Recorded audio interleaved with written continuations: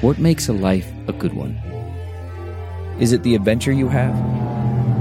Or the friends you find along the way? Maybe it's pursuing your passion while striving to protect, defend, and save what you believe in every single day.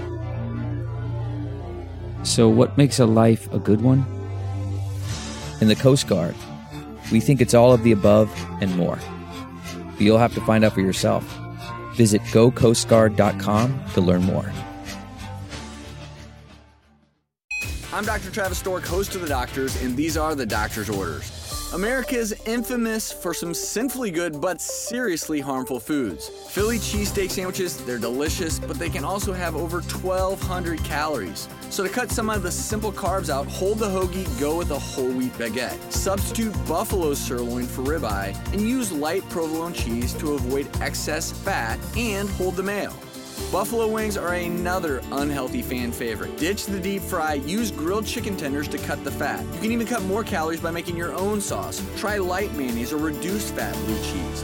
For more healthy recipes, log on to thedoctorstv.com. For all of us at The Doctors, I'm Dr. Travis Stork, and those are The Doctor's Orders.